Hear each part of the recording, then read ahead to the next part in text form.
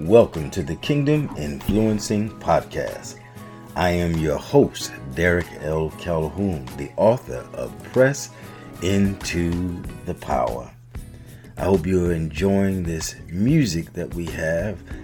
This song is called Miracle from Sylvia Jones' latest music project, which is available online wherever music is sold or streamed, or you can reach out to her on her website, www.sylviajones.com, helping you experience God's presence through contemporary worship. Listen, before we get started today, I want to bring you just a quick note from our sponsor, Distinction Ink. Do you need custom t-shirts or hoodies? Look no further than Distinction Ink. From screen printing to embroidery, Distinction Ink provides high-quality apparel and promotional items with stress-free customer service. Distinction Ink also provides competitive pricing, especially for nonprofit organizations and churches. If you have any upcoming projects, they would love to earn your business and exceed your expectation. You can request a quote by visiting www.distinctionink.com. Distinction Ink. We deliver results that make you say, wow. All right, let's get ready for the Kingdom Influencing Podcast. Welcome back to the Kingdom Influencing Podcast. I am your host, Derek L. Calhoun. I pray today that you are making the Kingdom Influencing Podcast your favorite drive time podcast. We've been having a wonderful time as we have been sharing and talking about developing a kingdom mindset. And we've been talking about the New Testament church. And it's been impressed upon my heart to really make sure that as we start churches, as we are in churches that are in operation currently, that we line up with the original intent that God had for the church when he originally started the church. And I just pray that we become the governing body. We become the people of God. I literally pray that we really begin to have the kind of conscientious relationship with God that causes us to turn from our ways, whatever they are, whatever things have become a hindrance in our life as it relates to a direct relationship with God, whatever cancels our worship or corrupts our communication or causes us not to be in the place where God would have us to be. My prayer today is that we reel those things in, that we ask God for the kind of constructive help that we all need, for we all sin and fall short of the glory of God, but that we also all have a desire to love God with our whole heart, mind, and soul. So let's pick up with part 2 of developing a kingdom mindset. How do you develop a kingdom mindset? It starts very simply for me. If we go to Philippians chapter 2, verse 5, and just read a little bit of this, I think it makes it very clear. Listen to these first few verses. Let this mind be in you, which was also in Christ Jesus, who being in the form of God did not consider it robbery to be equal with God, but made himself of no reputation, taking the form of a bondservant and coming in the likeness of men, and being found in appearance as men, and he humbled himself and became obedient to the point of death, even the death of the cross. Let's stop right there. Let this mind that was in Christ Jesus be also in me. Look at this. Who, being in the form of God, did not consider it robbery to be equal with God, but made himself of no reputation. The firstborn, the only begotten of God. I am. And we talk about the first Adam was created, but this Adam, the second Adam, Jesus Christ is referred to as the second Adam. He was born. And he leaves majesty. He leaves royalty. He leaves equality with God and takes on the form of a man and takes no reputation and becomes a bondservant. A bondservant. You know what a bondservant is? A bondservant is literally someone who has been freed from the bondage of slavery, and yet, because of their relationship with their master, they decide that I'm going to still serve you, but this time it's not by coercion. It's not because you're making me do it. It's simply because I love you and I want to be a part of whatever it is that God is doing or what the master was doing. So, and I'm looking at it from the perspective of Jesus, wanting to be a part of whatever God was doing, regardless of the sacrifice that had to be made in order to save humanity. We have to really look at that. So if we're going to really take on the mind of Christ, then we have to move from a selfish motivation, because many of the things that we all do in life are selfishly motivated. It's for our own ambition. If we speak truth, now let me stop right here. If I was to move any further in this without us acknowledging where we are and asking you, as I literally ask myself, be true to thine own self. Be real. Be 100, as they say today.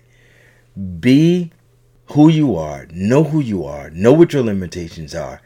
Know the things that keep you from becoming the man or woman of God that God have called you to be, and address them.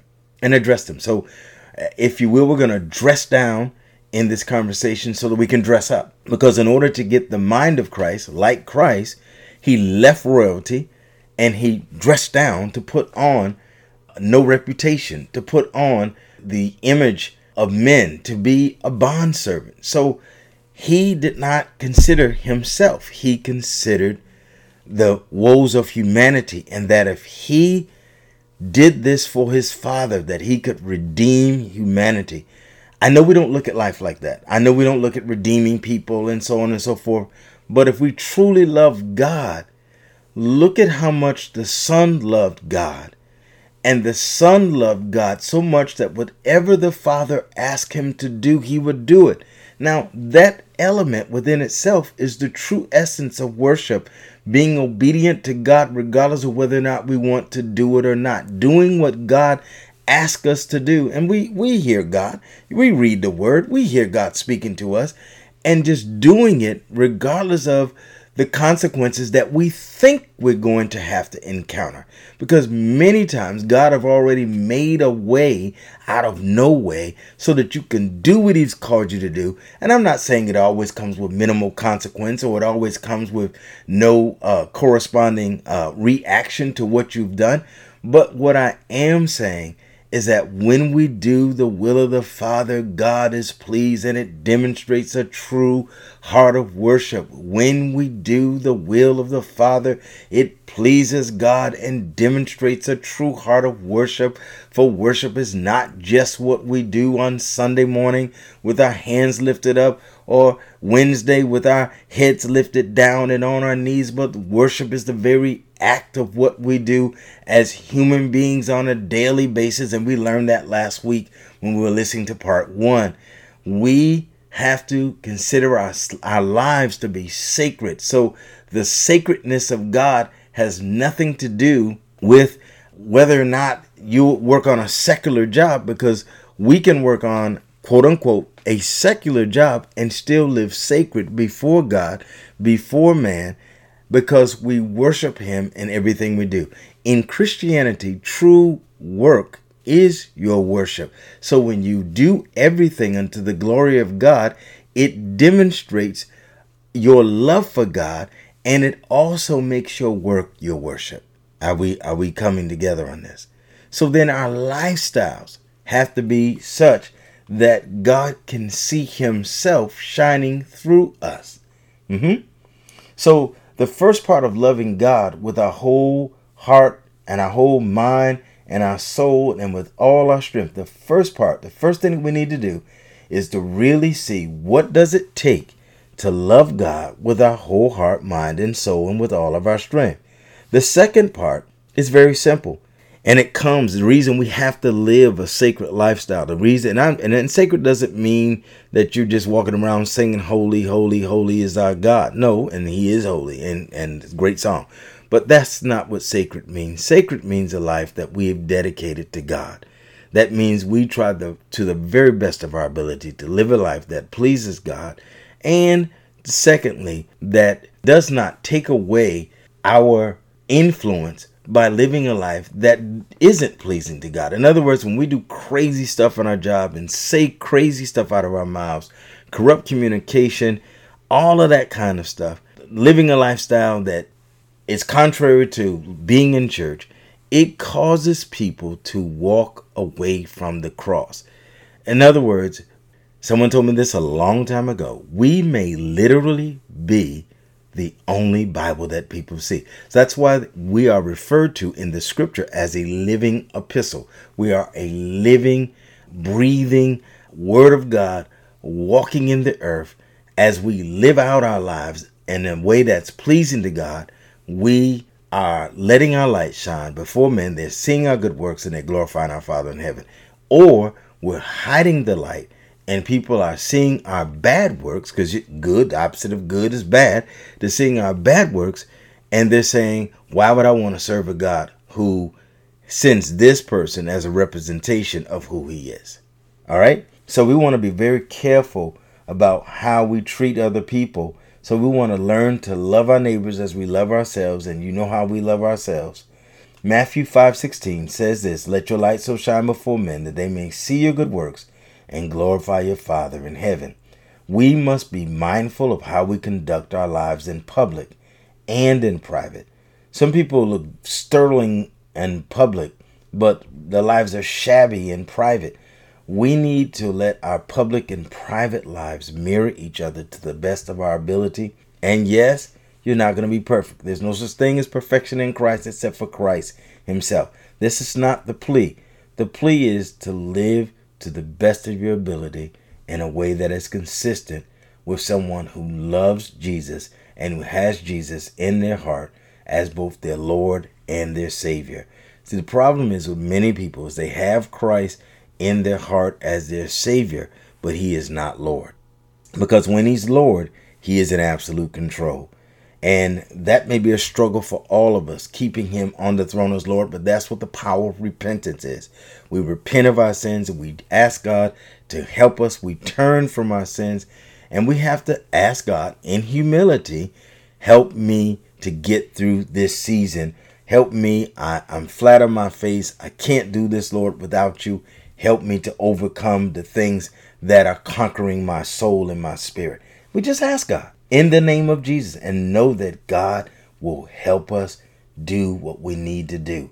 Third thing, we must be mindful of how we conduct our lives in public. I said that already. Fourth thing, we cannot be a public success and a private failure. All right? Because it's not what people say about you as much as it is what God says about you. And God knows who we really are. And we can only pretend to love God to a certain extent. So make sure that your private lives and public lives will line up together. Why? Number 5, character counts. And it cannot be turned on and off like a water spigot. I'm saved today. I'm not saved tomorrow. I'm saved for this period. I'm not saved anymore. No. Salvation has to run through us. And there's a constant war going on between the flesh and the spirit. I'm very clear on that. But the spirit will win out when that's the desire of our heart, when we ask God for help. That is the failure of Adam. He did not call on the Father when he was being attacked by the greatest disposition and imposition that he had ever faced in the context of his life, and that was being deceived and being put off by Satan. He needed to call on the Father. And in the same way, we need to humble ourselves and say, hey, I can't do this on my own. I need to call on the Father. Call on the Father. Now, the 6th thing is that we want to make sure that we understand that as we read the scripture, that God is giving us an opportunity to be mentored by him. When we read scripture, we are being mentored by God.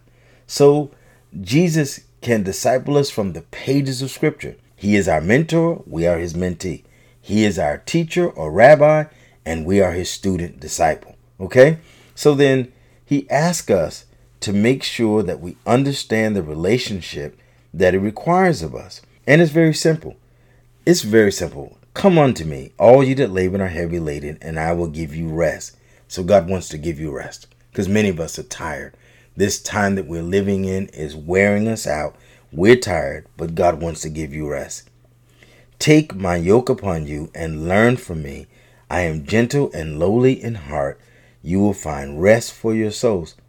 For my yoke is easy, my burden is light. He literally just wants us, if I was to put this in pedestrian terms so that we can understand a holy writ, it simply means hook up with me. Let me carry the bulk of the burden. Let me help you do what it is you're trying to do. Let me make sure, let's get some things straight, because you may have to make some adjustments, because if you hook up with me, I'm going to lead.